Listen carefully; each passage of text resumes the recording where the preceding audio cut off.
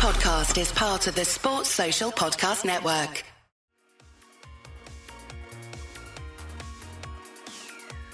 Hi, this is Tony Cottee, and you're listening to the We Are West Ham podcast.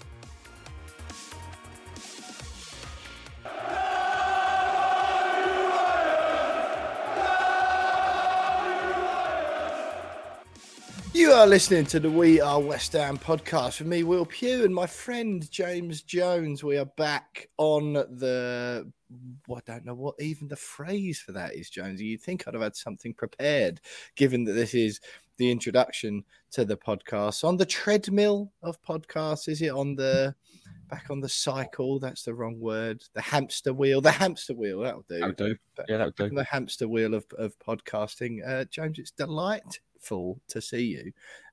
However, if it wasn't for the James Jones moniker in the bottom left of your screen that tells me who I'm on this StreamYard podcast recording / call with, I may have had to double check it was actually you, because in the what's it called, the typical tabloid headline, you've had a stunning body transformation. The before and after photos that I had the 50% misfortune of waking up to, and the 50% fortune of waking up to. The before photos horrifying. The after photos absolutely extraordinary. James Jones, you're like a new man, mate. And as I think you've joked to your wife this morning, an appearance on the stage version or even the next instalment of the movie of Magic Mike surely coming up. Yeah, thanks, mate. I'm certainly thinking of auditioning for the next edition of Magic Mike at this rate. It's been a good journey, but yeah, as you said, I've this morning I looked in the mirror and realised the journey I've been on is beginning to bear its fruit. Yeah. So I've lost just over a stone, 15 pounds, 7 kilograms. So yeah, I no longer have a gut that goes over with jeans. Yeah. I can see muscle definition. I can see the six pack that I used to have is beginning to show a little bit again. So I'm feeling.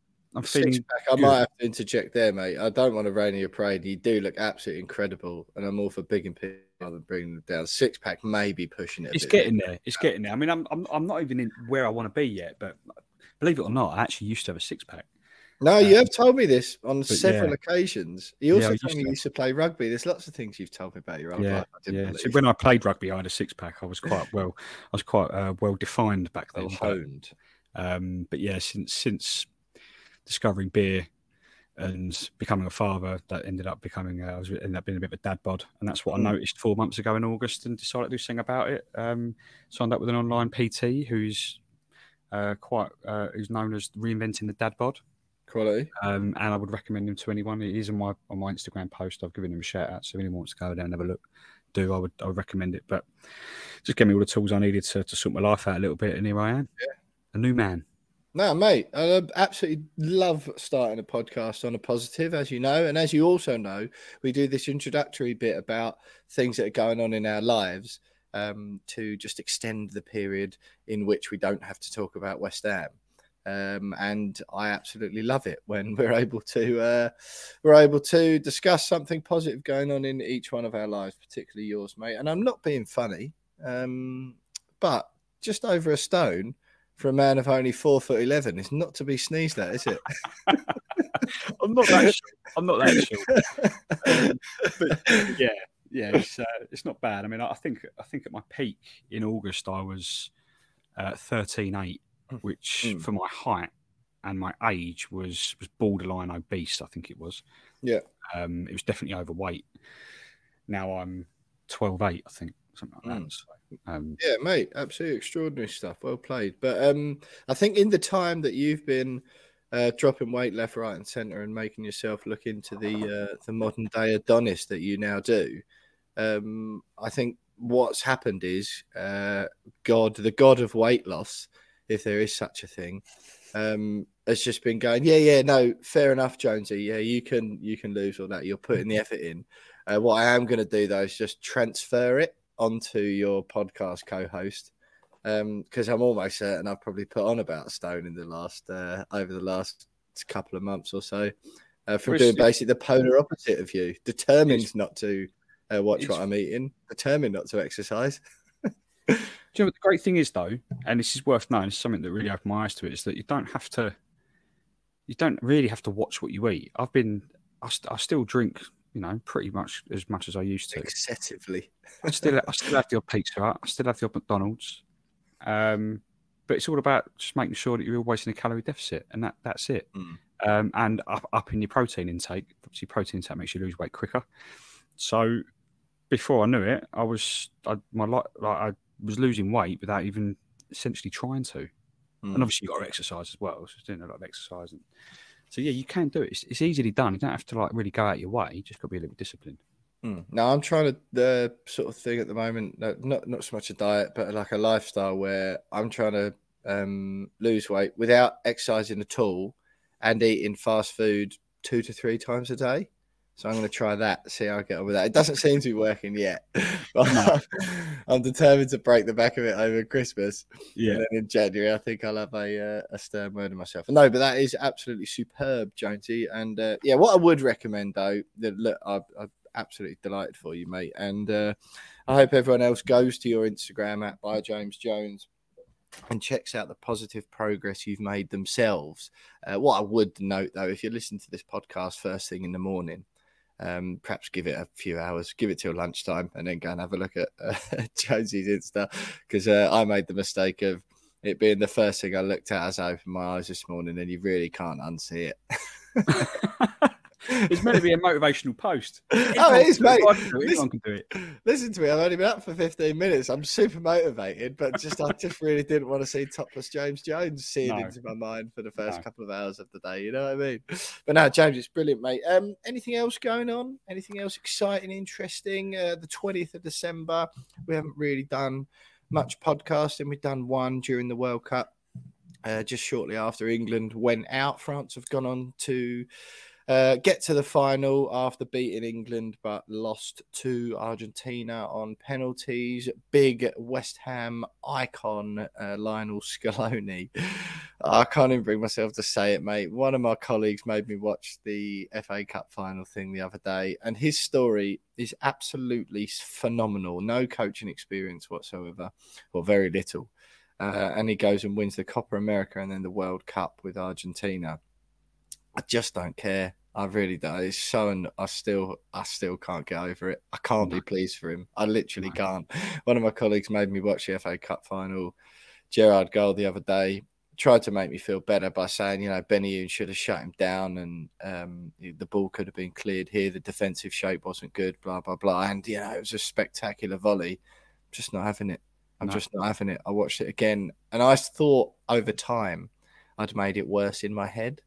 You know what I mean? When you've you've sort of convinced yourself it was worse than the reality, actually was.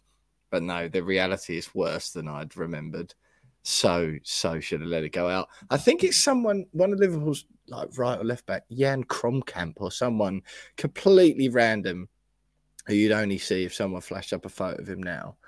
Was sort of half shutting him down, right? Half shutting him down, even though. Excuse me. Even though Liverpool had thrown the ball back to him out of a sportsmanly thing because West Ham had kicked it out for a throw. But even that was no excuse. Even that's no excuse. You just shepherd it out of play. Just let it go out of play. And he didn't.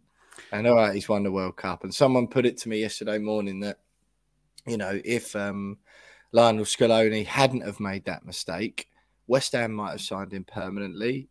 Which meant he might not have gone back to Deportivo La Coruña, where we loaned him from.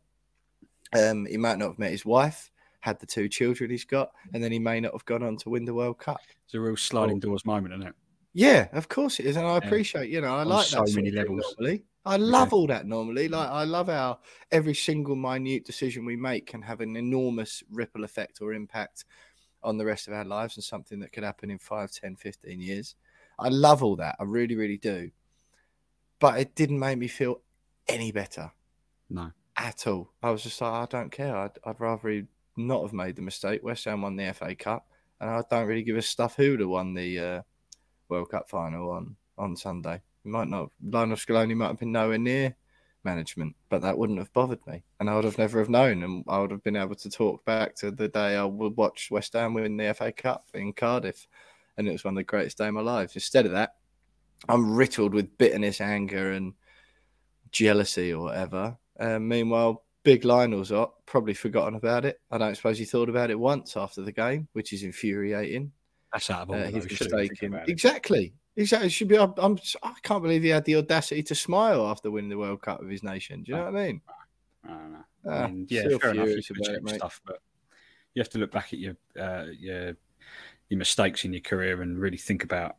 Exactly. Dwell on your mistakes. Dwell on your mistakes. I mean, particularly when it's such a massive mistake like preventing West Ham from winning an FA Cup.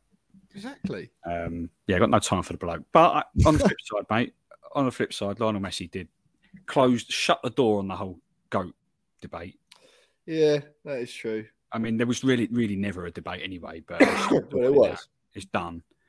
Lionel Messi is the greatest player to ever walk this planet. No. Right, see, no.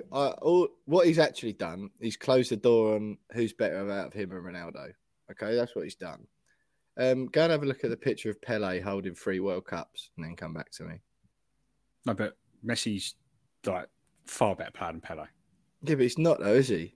Put Pele on all the pitches that Messi was on. Messi had no chance. Same as Maradona. No. Messi's just been playing on snooker tables his whole life, hasn't he?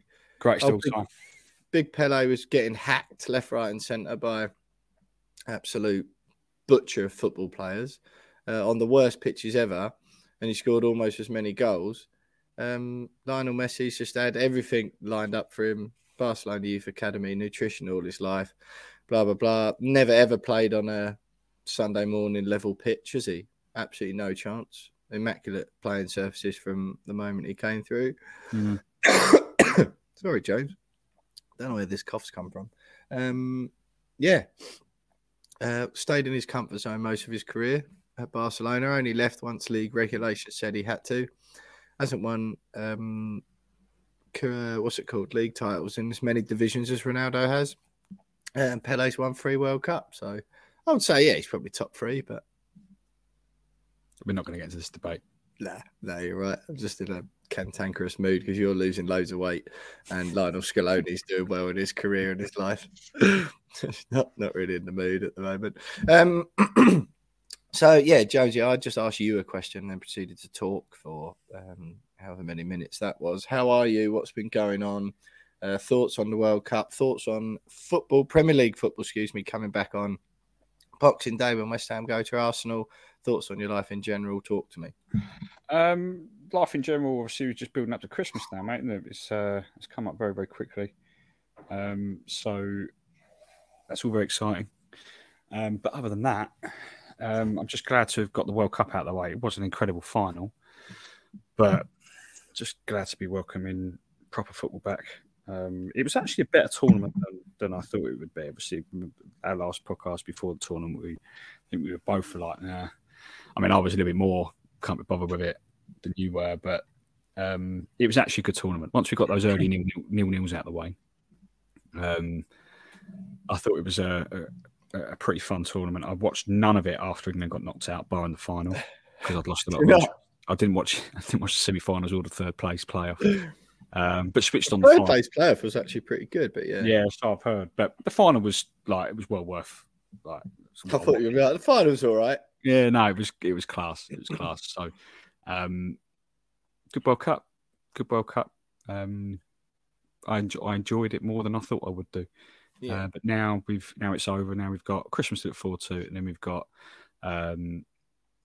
unfortunately, we've got the return of West Ham to look forward to as well, which I'm quite excited about. But at the same time, I just know that it's just going to be like, I just want the World Cup back. Within yeah. Was it 7 o'clock Boxing Day? We kick off 7:45. I think it's a late kick off in it, or it might be a 3 p.m. I can't remember what it is, but I don't really care.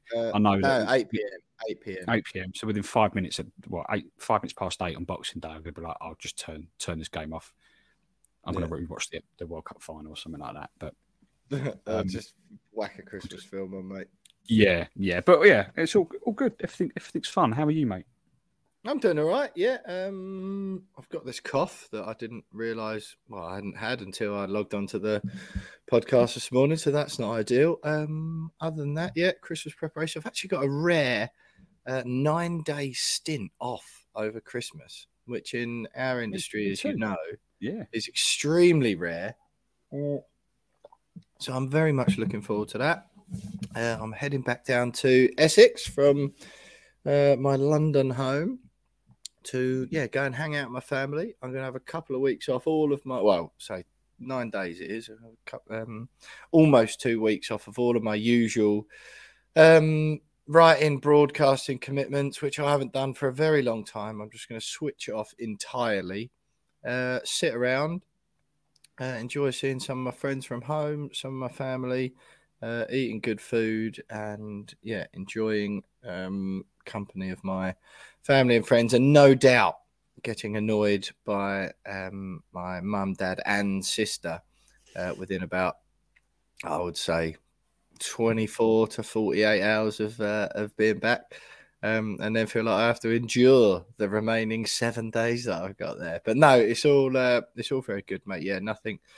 It's a very, what would I call, traditional run-of-the-mill Christmas coming up for me, back to the family home and all that sort of stuff. And I haven't done any more Christmas preparation than I had last time I spoke to you, when I was quite proud of myself for being so ahead of the game. So yeah, I'll do some of that at some point this week. I appreciate it's the 20th, but at some point, yeah, I'll address that one way or the other. But yeah, all good, mate, all good. I just will say, mid-season World Cup's not for me. I appreciate the football was good. Unfortunately, I think people are just accepting of the fact that, not accepting of, I think it's important to note. Still, I just still think, the football was great, but I just sort of find it a bit trite. And I'm not saying this to you. I just find it a bit trite when people sort of, high-level pundits or whatever going, we have to be aware of what happened before, but the football was brilliant and what a World Cup and da-da-da. It's like, well, all right, but the amount of people who had to die to get the tournament on in the first place, and the way people were treated, that sort of thing, I don't really care what anyone else sort of says about that. I just think it has an asterisk next to it. It just I can't really get away from that, really. And I think the mid-season thing is obviously part of it. But that factors, I just find I think, we perhaps all suspected that there was some dodgy goings on in organisations like FIFA and UEFA in the past. Appreciate UEFA, nothing to do with the World Cup. But I just feel it's just so galling this time. And so we don't really care, because people will just lap up the football, whatever happens. So yeah, I've just found it all a little bit uncomfortable, really. I'm really glad. I think Roy Keane it was who signed the tournament off the other day.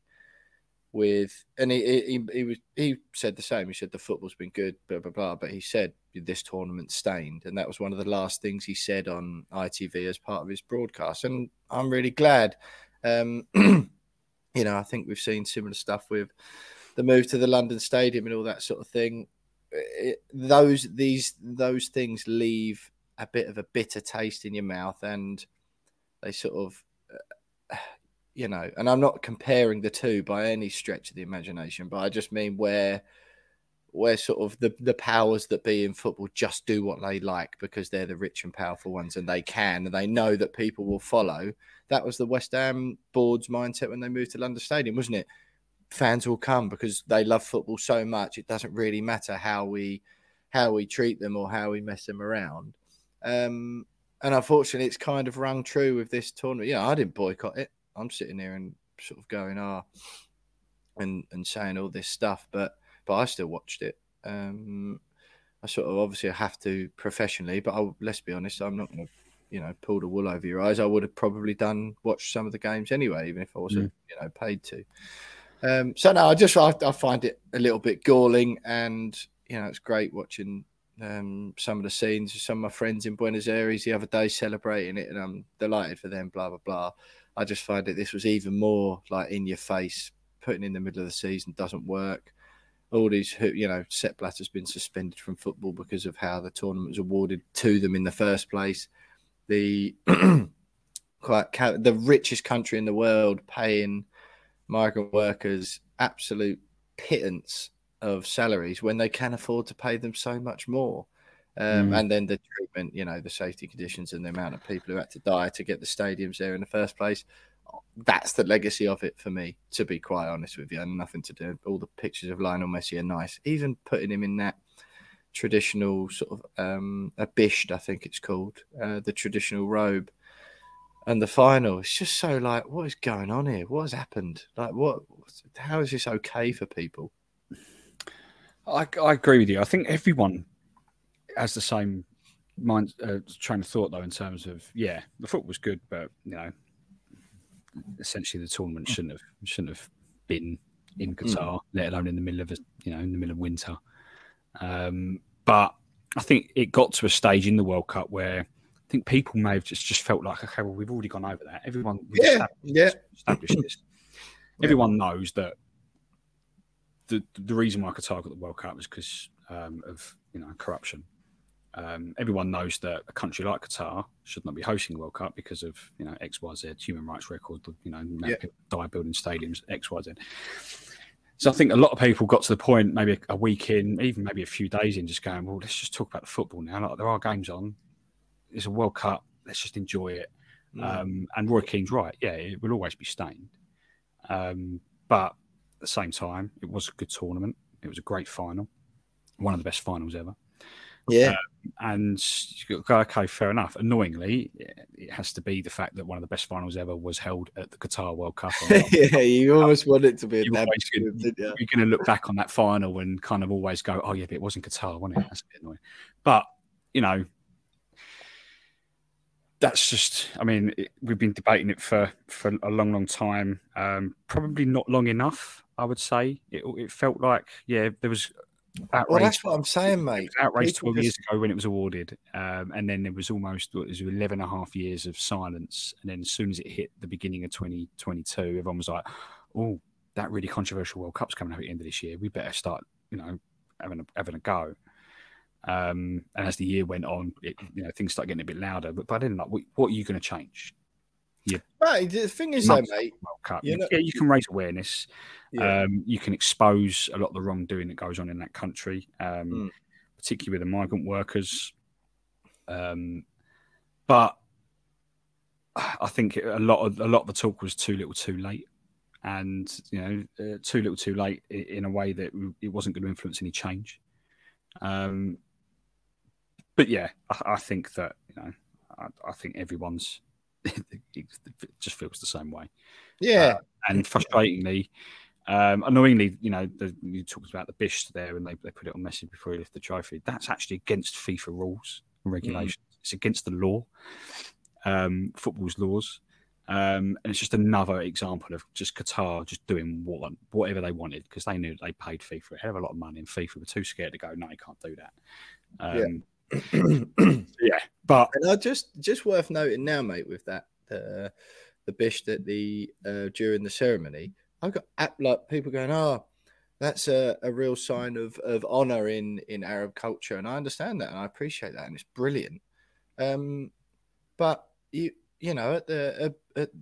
it after the ceremony. Do it after you won't you probably will, to be fair. I was just going to say at the American ceremony next year, you won't have them like perching a bald eagle and handing the Bible to the World Cup winning captain. But knowing the Americans, you probably would. And, if it was in England, we wouldn't put a crown on the World Cup winner for the photos, would we? Like, no. Let's have it right. That was a deliberate move, for one of the most iconic photos in the world that will be taken this year and that will last for years in historical archives and be shown time and time again. The fact that Lionel Messi, who it's worth noting, he received that in the presentation of the Qatari Emir, who's effectively his ultimate boss because PSG are Qatari owned. So, he did take it off eventually. But I've got no problem with presenting him something like that is an honour in that tradition. That's absolutely fine. I just feel the ceremony. The motive was completely wrong. Of course, and just like preserve there's so little of that in football these days. Like preserve the sanctity of the moment, or I mean, the sanctity of the tournament's already been nosed up by moving it into the middle of winter and holding it in a nation like Qatar. It's going to be nosed up further when there's more teams next time around, which is going to be more games of lower quality just for broadcasting revenues, etc., etc. I can almost guarantee that the 2030 World Cup is going to be held in Saudi Arabia. You can already feel it, mate. Of course, say that. It's very, very obvious that that's coming, isn't it? Yeah, Infantino's rhetoric already about it's the best World Cup ever, blah blah blah. About Qatar is obviously, and you can see how it's going to happen, and then it's going to be following the best World Cup ever in Qatar in the Middle East. We've seen now. We've seen the delivery of the tournament, etc., etc. That's what I find galling. I don't know if it's, mate. Do you think it's because we're getting old? I honestly don't think it is because of the topics we're talking about. But for example, football. For my dad, right? By the time he'd got to my age, 31, or your age, a couple of years older than me or whatever, football will have changed drastically for him, right? And you always hear it, don't you, from the generation above us, when football got really soft and the fouls stopped getting given. It's just not the same. And diving come into the game, and it's just not the same as it was when I grew up. Do you think there's a bit of that from us and that we're just getting old? But for me, I look back and go, well, no, the World Cup has always been that amount of teams. It's always been in the summer. It's always been like keep some things the same. No, where the World Cup's concerned, I don't think it's a case of that. You're right. It's a summer tournament. It always has been, always should be. It should always be the same format that it is right now. It's the format that works best. We saw it in the World Cup just gone. With a lot of the third round of group matches, the amount of jeopardy that was involved. I mean, that 3 minutes when both Germany and Spain were getting knocked out was the best 3 minutes of the World Cup because it was so exciting. Yeah, and Japan and Costa Rica could have gone through. And you're just like, this is incredible. It only lasted 3 minutes, but it was 3 minutes of just like, I can't believe this is happening. But with the new format that they want to put in place, like you lose the jeopardy. Like, you don't get that anymore. The group stage has just become. Infantino said he'll reconsider it, won't he? Well, he's got to because of jeopardy. Yeah, I don't see how you think the new format would work and would make the World Cup more exciting than it already. But that's not the driving factor, is it, mate? Obviously, we know that now. Driving motivator is financial, of course, as it always is, and I think that's what I find a bit galling, mate. Right? Football's the people's game, isn't it? Yeah, and it's to be the people's game. It's not the people's game. Yeah, but the thing is, it's still loved by the people, isn't it?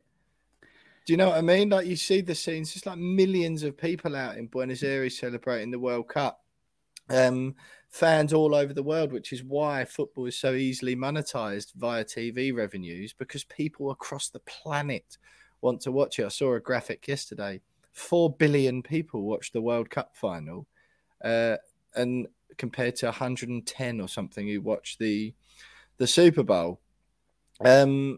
It still is the game of the people. The people love it. And I think with that, it's just so easily monetized, isn't it? You know, in times of strife and hardship, as we're going through at the moment, as you know, I mean, Argentina are in absolute, I mean, there's no other word for it, shtuck at the moment, like politically, and we think we've got it bad over here economically.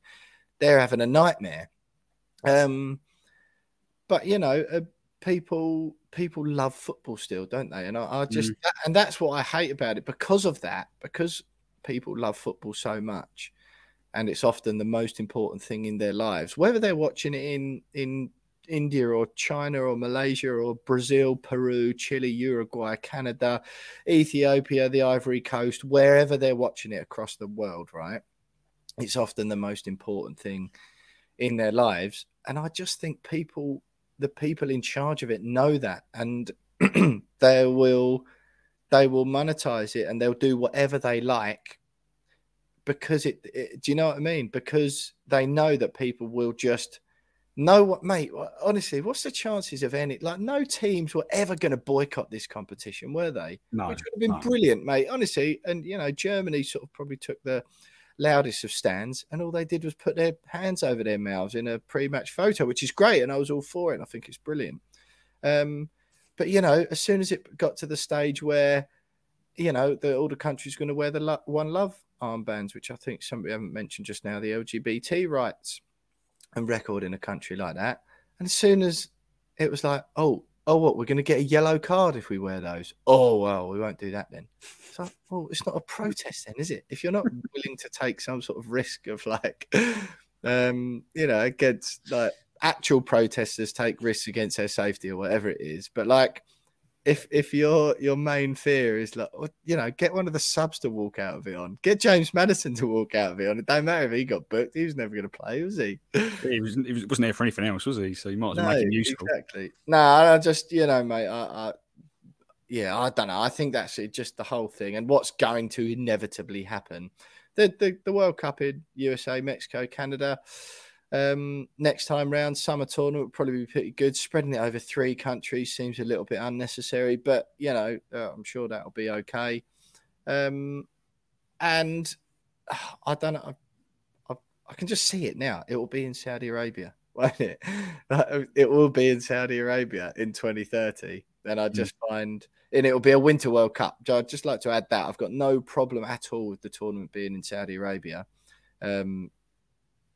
Again, perhaps I do because of some of their views on, the human rights record, and their sort of approach to what it would be like for women or LGBT people to live there or go there. Sorry. So yeah, okay, I probably do have a problem with that, but the Winter World Cup again, because it will be because of the heat. It's just you've got to maintain the sanctity of some things, surely, and it's just a bit distasteful. Anyway, Jonesy, I didn't really think this was going to be a World Cup rant episode. I don't think we mentioned West Ham once. We're 31 minutes in. This is absolutely brilliant. We've got Dan Cutts coming on, sports editor for The Sun and a huge gooner, been on the podcast on several occasions in the past. He's a good guy. He's coming on in about 7 minutes' time. It might not be 7 minutes for you because this will be edited, but it's 7 minutes for me and Jonesy. Jonesy, before we get Cutsy on to talk about that game on Boxing Day, what are your thoughts ahead of it? We have got Brentford coming up the following Friday. But we'll hope to do a separate podcast or even just an opposition view ahead of that game. So all we're going to do is chat about Arsenal, then say goodbye. What are your thoughts, just briefly, Jonesy, ahead of the Arsenal game before Cutsy comes on?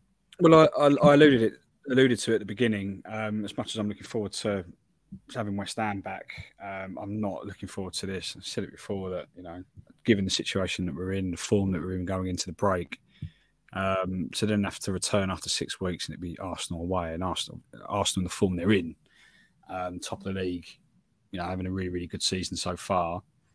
I've heard some people say actually this might be the best time of the season to play a team like Arsenal because the World Cup came at a bad time for them, but a good time for us, essentially, if you're going to look at it like that.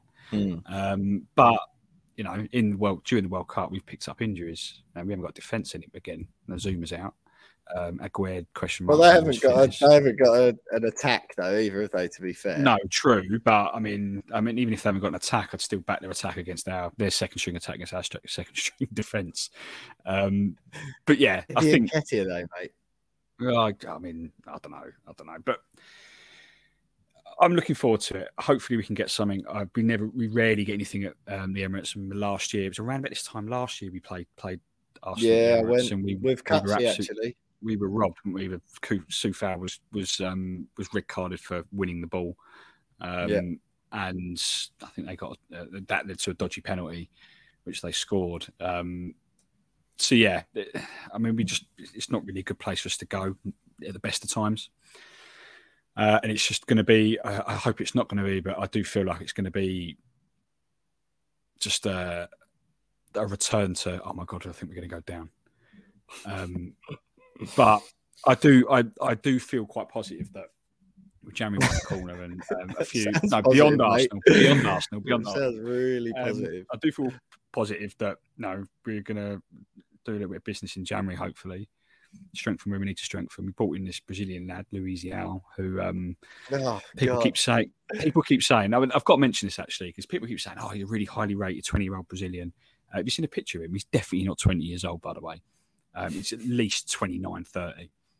But he's meant to be this highly rated Brazilian youngster coming through. I'm not being funny. If he's that highly rated, he wouldn't be going straight into the 21s. He'd be going straight into the first mate, team. that's exactly and what I said if he the was other day, that highly rated, we wouldn't have got him on a free transfer. And if he was that highly rated, it'd have signed for Real Madrid or Man City this winter. Real Madrid have just bought the promising Brazilian coming out of Brazil at the moment in Endrick for like 70 odd million euros or whatever it is. He's the one that everyone's gone, yeah, that's the next top class Brazilian. Not Luis Leão, who's just signed for West Ham in a relegation battle in the Premier League. So yeah, he might turn out to be quite good. He's not even going to be getting involved in the relegation battle. Straight in the under-21s. It might turn out to be a good signing, but I've seen a lot of going, oh yeah, we've got this young, really good Brazilian. You hadn't heard of him 2 weeks ago. Yeah, I know, exactly. Now he's like, oh, he's the most promising Brazilian to come out since Neymar or whoever else, and it's just like, come on. If he was that good, he wouldn't be signing for West Ham on a free transfer in the middle of a season. And mate, I'm not being funny, but it's not like beyond the realms of possibility for someone aged 20 to go into a first team. Do you know what I mean? No, exactly. He's actually going to be quite old for the development team. If you look at all the other young foreign players that we've signed over the years that have gone straight into the 21s with a view of eventually becoming first team players, not a single one that I can remember has actually become a first team player. Mate, I said Tony Martinez. Tony Martinez is the one that really stands out.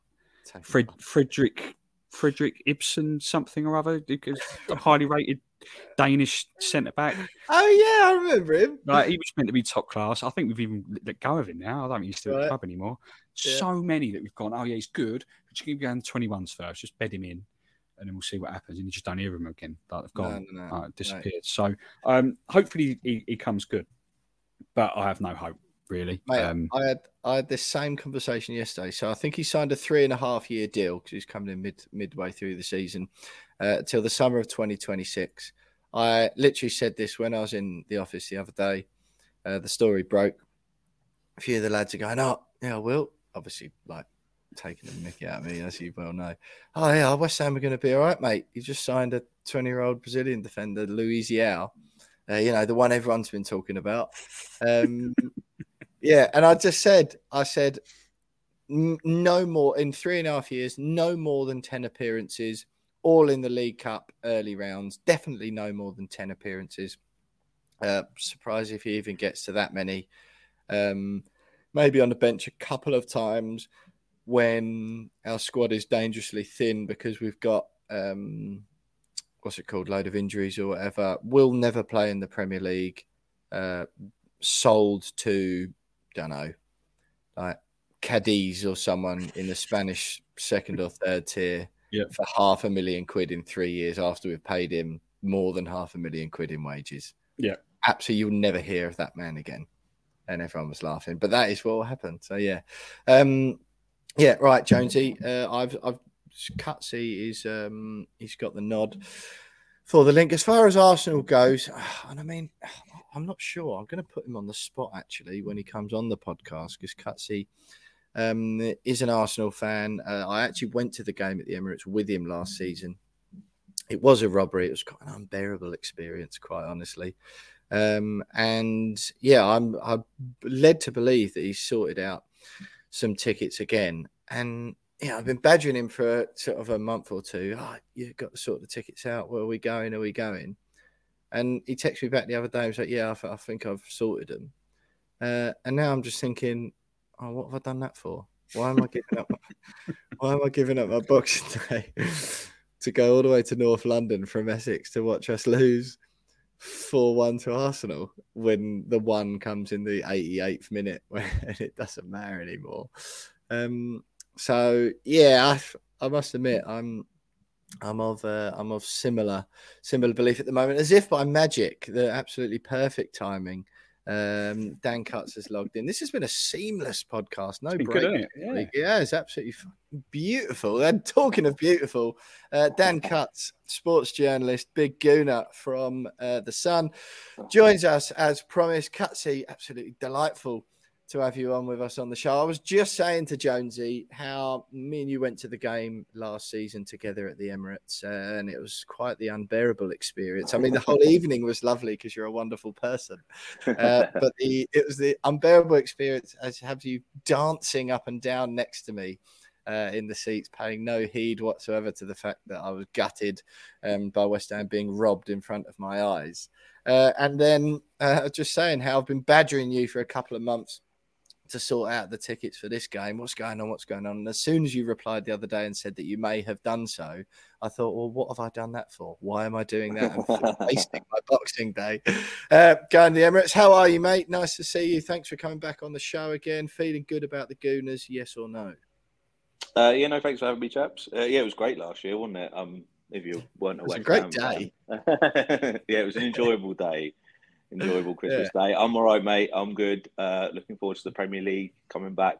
Could have done with a longer break, as we all probably could after a World Cup. It's to go from the highs of the final to a freezing cold Emirates on Monday is going to be a bit of a contrast. But looking forward to watching them and excited to see how we get going again, to be honest with you, after obviously the first 4 months of the season, incredible start. And then, as only Arsenal could, getting one of our most important players injured during the World Cup after playing about 10 minutes of football. But we'll see how we cope without him, without Jesus. And it's going to be fun. It's going to be fun. I can't wait to get back, to be honest with you. You mentioned the Gabriel Jesus thing there, Cutsy. Is it as, I mean, Mikel Arteta came out the other day and said he has every confidence in Eddie Nketiah's ability to fill the void, which I've only just stopped laughing about, to be quite honest with you. Yeah, I'm not sure I have his optimism, but we'll see. Right. But Jonesy did make quite a prudent point just now and suggested that actually I'd still back Arsenal's second string attack against West Ham's second string defence with a couple of injury woes of our own. How are you sort of feeling ahead of the game generally? Or is it just hard to tell because of the World Cup? You don't know what form every team's going to go into it in. Well, I imagine you've had much the same conversation about literally not knowing what West Ham are going to turn up. To be honest, Cutsy, we've tried not to talk about West Ham. We've been on for 42 minutes. We've just spoken about everything else in our lives. That bad, is it, chaps? That bad. Yeah. I don't. Yeah, it's the not knowing. That's kind of the enjoyment of it as well. And not knowing, obviously, Saka and Martinelli and those players haven't had much game time since going away and coming back from the World Cup. Saka's not going to have any game time between then. And a few training sessions in between. Same with Martinelli. Our whole frontline attack hasn't played.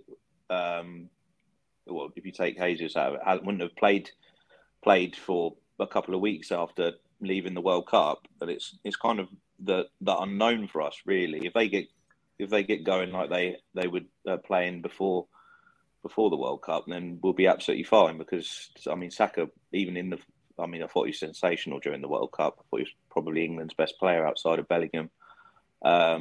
And Martinelli didn't really have much game time, so I don't really know where he's going to be at with his fitness. In Nketiah's situation, as we said, I don't have the same hope as Arteta does. I don't know if you caught. We had a friendly on over the weekend against Juventus, which we lost 2-0 from 2 own goals at home, and played really well in that game. And Nketiah had a few chances in that and didn't look. He looked sharp, but he didn't look. He's never been that goal threat that we crave, really. So I think January, a striker, my personal opinion would be a striker would be priority as a backup for him. But when you've given Nketiah a new long-term contract and a lot of money, you kind of have to back him. You kind of have to go all in on him, to be honest with you, because he's like I say, he's on huge wages now. It's going to be interesting 3 months to see if he can.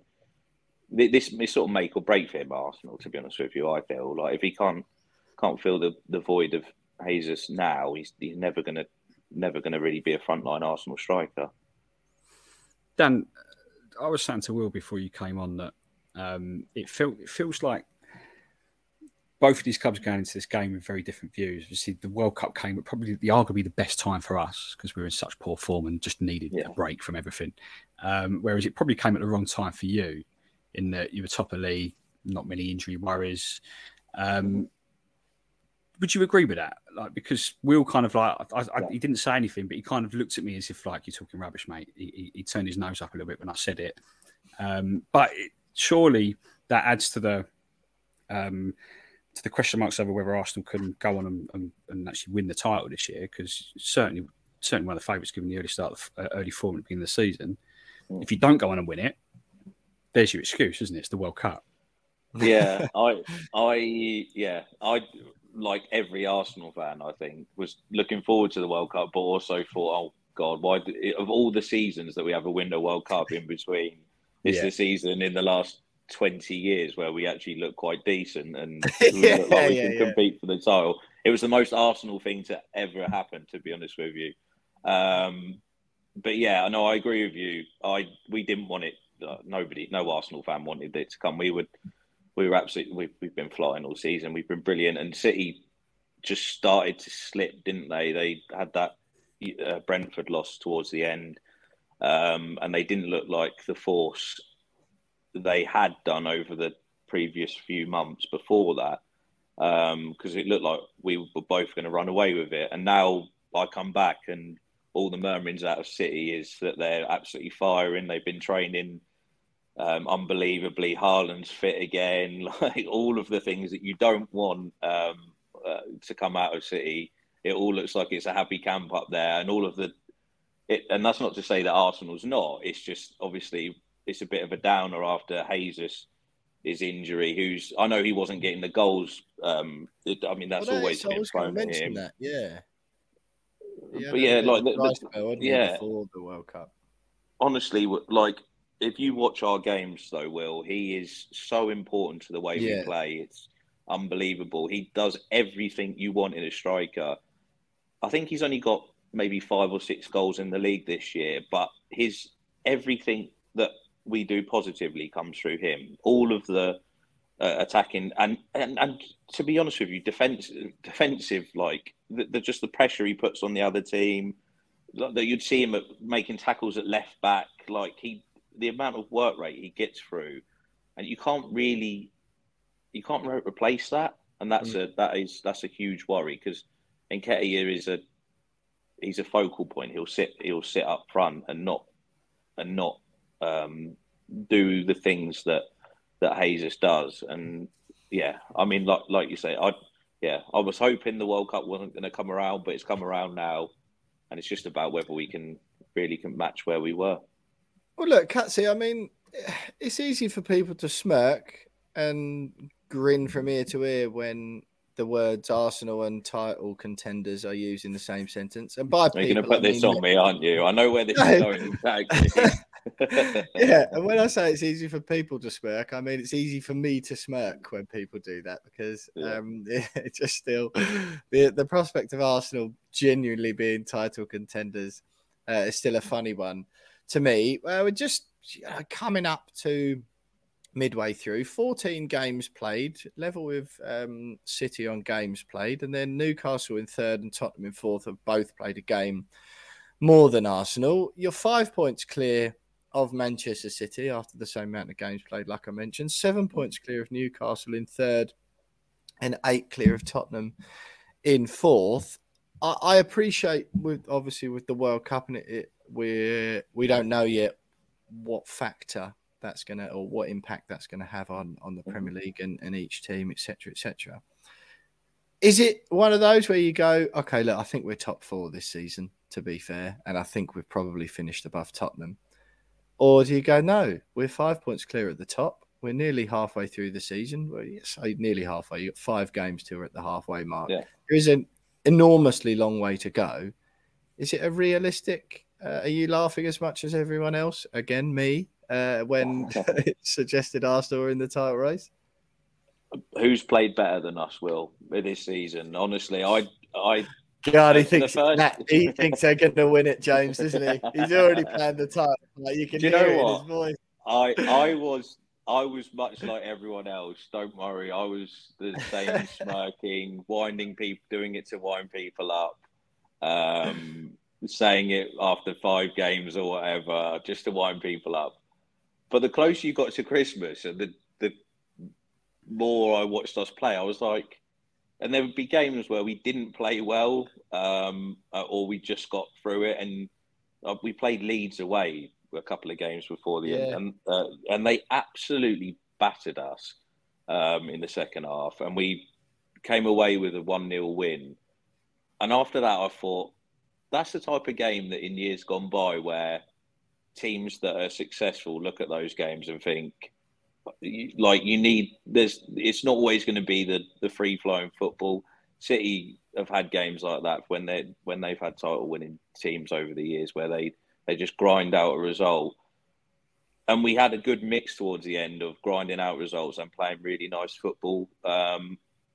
So I don't see why not. I really don't. I think Jesus is a huge loss to us. But what's the point watching football if you're not going to dare to dream about winning the Premier League, especially with 5 points clear at Christmas? I think the stat is that only one time in the last, I don't know what it was, 15 years or something, as a team at Christmas not won the league. I mean, it would just be Arsenal to be the second team in that stat. But I don't see why not. I really don't. To be fair, that Christmas point is normally after 20 games or whatever, isn't it? To be fair, yeah. Like it is, rather than we're effectively, I know months wise, calendar wise, we're halfway through the season, but technically we're a little over a third, aren't we? But I do see what you mean. I'm absolutely delighted to hear that, Cutsy. I'm glad there's video evidence of it. It's going to come back and bite me, isn't it? So of course it is. I reckon about February when it's guaranteed that you can't win the Premier League anymore. I'll be making sure you delete this podcast at the end of the season off the internet, so it never comes back to see the light of day. Go on, James. Yeah, but let's look ahead to Boxing Day then. Obviously, we've had, I don't know how many friendlies Arsenal have had. We've had, I think we had 3 or 4 unbeaten, which obviously means absolutely nothing. But how have Arsenal been in their sort of mini season, pre-season, in the middle of a season? And do you think that you can read much into that going into Sunday? Because you said right at the beginning that you don't really know what West Ham and what Arsenal are going to turn up. So it's difficult to really make any real predictions on form or anything like that. We had 3 games and played well in all of them. We won the 2. We went to Dubai for a sort of, like you say, the mid-season warm weather training, and had 2 games out there and won both and played pretty well in both of them. Looked quite sharp. Did you play, Cuts?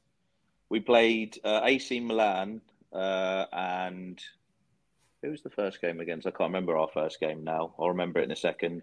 Yeah. And then obviously came back and had our first game at home against Juventus on the weekend. And lost 2-0 actually.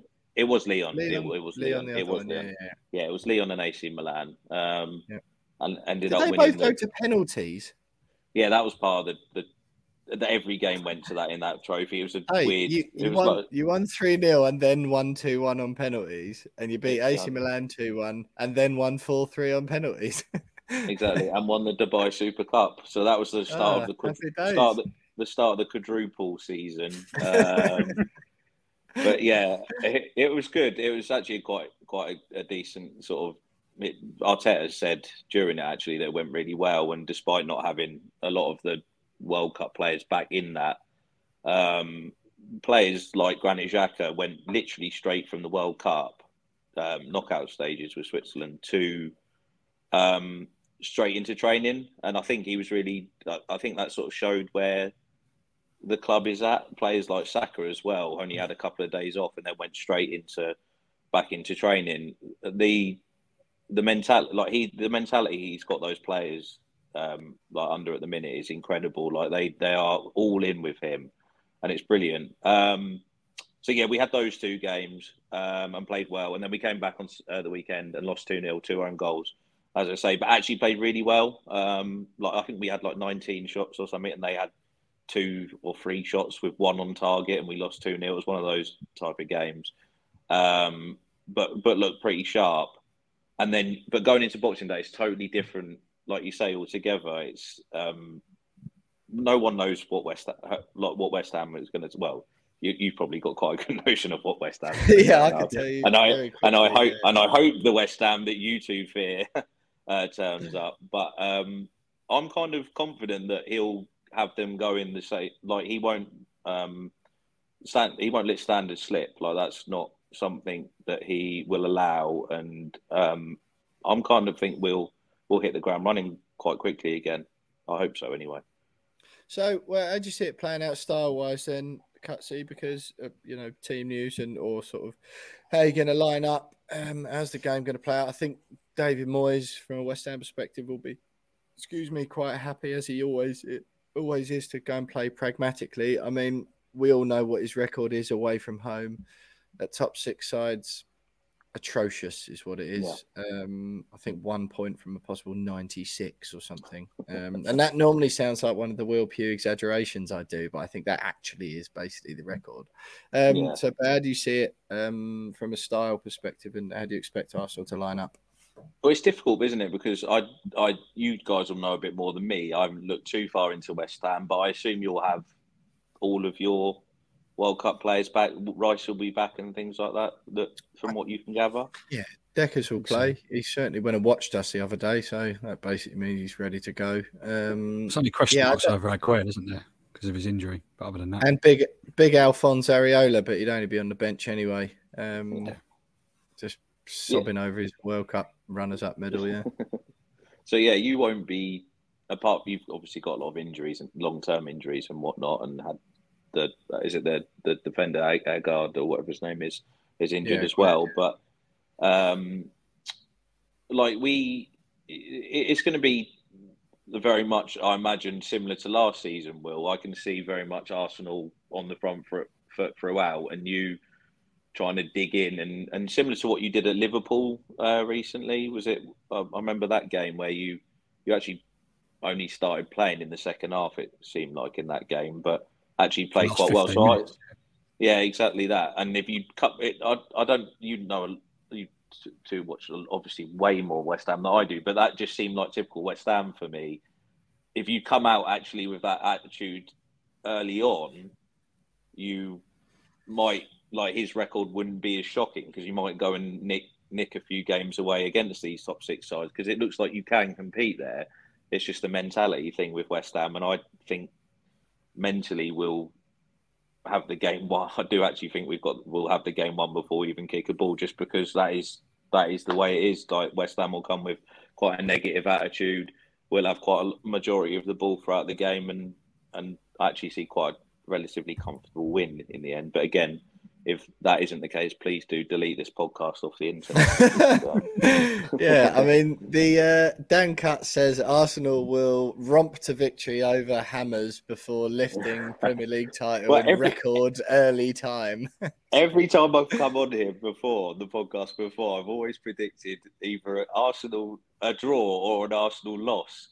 Because I haven't got it in my heart to ever say Arsenal wins. I know what they're like, but actually this was in seasons gone by when we've been absolutely pretty rubbish. So yeah, I'm hoping and then have gone on to beaten us.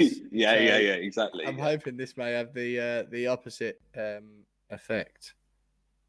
Hello. Well, I'm not really sure what happened there. Jonesy and Cutsy, I don't know if you can still hear me. Have ducked out of the StreamYard.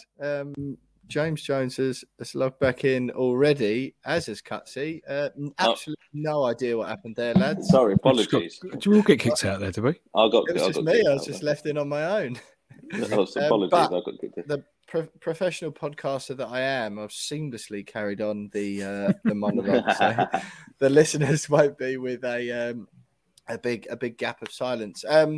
So I think, Cutsy, you were just in the middle of explaining, or I was in the middle of hoping, actually, that in years gone by when you've come on the pod and predicted a West Ham victory or an Arsenal draw, Arsenal then gone on to romp home 3-0.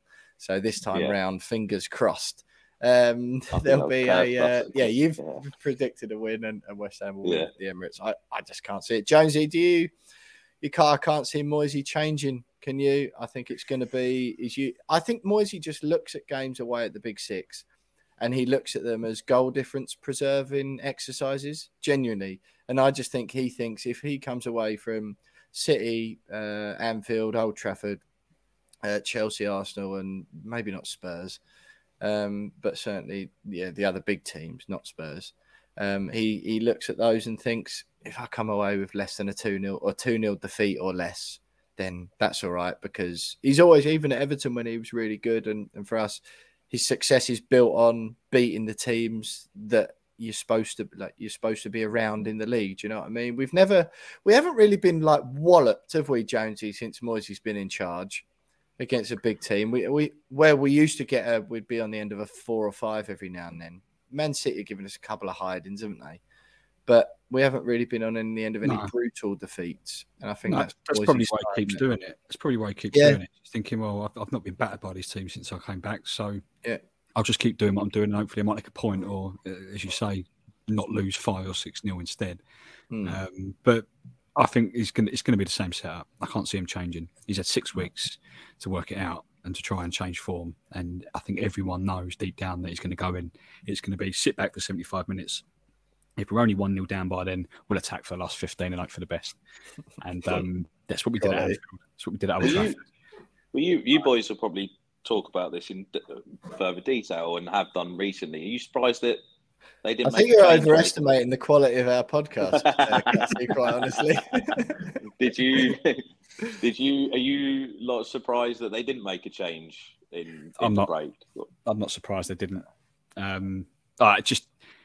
They were just never going to do it. He's got too much credit in the bank with them. And I think after they backed him for 170 million quid in the summer, it would have been too much of a risk, I think, to have sacked him and then risk a manager coming in and then not wanting that 170 million quid's worth of players. And then it requires another rebuild so soon after the investment. They'll stick with him for the season. Unless it's like getting unless it gets really bad, they'll stick with him and then we'll go again next year. They'll give him more money next summer. But we're not going to slip into the relegation zone. I know we look close to it now, but we genuinely are too good for that. Moisey's we were in 2003, mate. No, but we were we? That's save different. Save the podcast. Wait a minute. We're too good to go down. This is definitely going to bite him again. Oh, goodness sake. When Arsenal win the league and West Ham go down, that will be the end for me. No, but I just think Moisey's too pragmatic, to be honest, to go down. And we've got to, mate, we can't have a player who starts for Brazil in centre midfield and England's starting centre midfielder. We can't have those two players and go down. Would be very West Ham if you did, though, wouldn't it? That is very true. Listen, Cutsy, it's been brilliant having you on. Thanks, mate. We'll just do a quick round of score predictions. First of all, Cutsy, I hate to do this in such a public forum. Are we going to the game or not? I think we are. I just need to speak to news. I need to speak to someone today, but I will speak to you outside of the podcast and give you. That feels like more appropriate, to be honest. Yeah. Especially when I let you down with an hour to go, saying actually, we haven't got a ticket at all. Quite honestly, go with my old man. Quite honestly, I'd be absolutely delighted. I think. Right, let's do score predictions then. Cuts. I'll hear from you first. West Ham Arsenal at the Emirates on Boxing Day, 8 p.m. kickoff. 3 or 4-1 Arsenal. Oh, yeah. Blimey. I said. I think hurt. that. Yeah, I know. Sorry. That cut deep. That one. Yeah, I don't know. I know. I said it too confidently as well, didn't I? That is. Maybe you'll feel better when I also predict 3 or 4-1 to Arsenal. Yeah, I think I've got to stop having to pint at lunchtime, haven't I? And coming onto yeah. the podcast. It is Christmas after all. But yeah, I just think we'll be a bit too. I think we'll hit the ground running again. I really do. And if West Ham come with the same attitude they have at the top 6 teams over the last few years, from what I've seen of them, we'll have far too much of them for them. And I think we'll win 3 or 4-1. Jonesy? Heart says we'll nick a point, 1-1. Head says we'll probably lose 3 or 4-1. You know what? Let's make it. I don't think this has happened on the podcast before that we have a clean sweep of the exact same score prediction. So I'm also going to think that West Ham are going to lose 3 or 4-1 at the Emirates on Boxing Day. Dan Cutts, sports editor for The Sun, huge gooner. Thanks so much for joining us, mate. We appreciate you coming on the show. Again, do let me know if we're going to the game. If we're not, that's totally okay. If it's not, happy Christmas to me is all I can say about exactly. that. Chaps, thanks for having me. Have a lovely Christmas. Brilliant. You too, mate. Again, mate. Stay with us with me and Jones. You'll have some final thoughts next. Cheers, mate. So, Jonesy, there we go. Dan Cutts there. This has been seamless. The whole podcast just in one take. It's like when they do it in Hollywood movies, they almost certainly win an Oscar. We've managed to do it in a podcast. The editing for you this week is going to take you about 4 minutes. You're blooming welcome. So talking of 4 minutes, we've only got 4 minutes before you've got to get out of there. A decent show that. Just give me some final thoughts then. It was a good show. Probably spent a little bit too long chatting about how controversial the World Cup was. On reflection, but we have to, as the We Are West Ham podcast, we have to touch on the most pressing matters. More weight loss. Yeah, like my weight loss. Spend more time on that. Body transformation, wonderful. Yeah. But yeah, I think it's been good. I'm glad that we're getting back in the flow of things. It's good to be back properly and seeing your face at least once a week, and moaning about West Ham, which, weirdly enough, we've not played for 6 weeks and we've still managed to moan about West Ham at some point. Yeah. Happy days. Buzzing to be back, mate. Yeah, quality, mate. Quality. I'm delighted that you're back as well, that we're both back. West Ham Arsenal on Sunday at the Emirates. We will do a podcast next week, I think, mate. Shall we have a quick look back on the Emirates, quick look ahead to the Brentford game? I got some time off, so we'll do that next week. So you'll have a podcast as usual. Well, say as usual. We don't normally do them over the Christmas break, but we had a break for the World Cup. So me and Jonesy are fit and raring to go again. Well, Jonesy's fit and raring to go, as you'll see if you go to his Instagram at @ByJamesJones. I am fat and ready to go. I don't know if that quite rings off the tongue as well, but you can follow us on Twitter at @WeAre_West Ham. I'm at William Pugh _. Jonesy's at @ByJamesJones. We're on Instagram at We Are West Ham Pod. We're on Facebook as well. You can search us over there and get us on YouTube. If you're going to do any of those, go over to the YouTube channel, search We Are West Ham Podcast. Jonesy does a sterling job of putting all the clips up over there, so you can get us over there. And you can buy us a Christmas beer if you so wish at buymeacoffee.com/WeAreWestHam. Those are very much appreciated. Me and Jonesy have postponed our Christmas beers to next year at some point. Could quite fit them in the schedule, but we're doing the podcast instead. So if you fancy buying us a pint to say Happy Christmas, say thanks for all the stuff this season, as a few of you have done already, you can do that at buymeacoffee.com/WeAreWestHam. Money goes straight to Jonesy and I. We only spend it over the bar, in a pub, or on podcast equipment and guest fees to make the show better for you guys. Thanks very much for joining us this week and this year. The last, no, it's not. It's the penultimate show of 2022, so ignore me. I'll do all that stuff next week. West Ham are back. The Premier League's back. A big Boxing Day clash at the Emirates on Sunday. Surely David Moyes is going to pick up some points away at a Big Six team one day. Why can't it be Boxing Day? Happy Christmas, everyone. Have a great break, whatever you might be doing, wherever you might be in the world. Don't forget that West Ham United are still massive. Up the Hammers, and me and James will see you next week. Hi, this is Tony Cottee, and you're listening to the We Are West Ham podcast.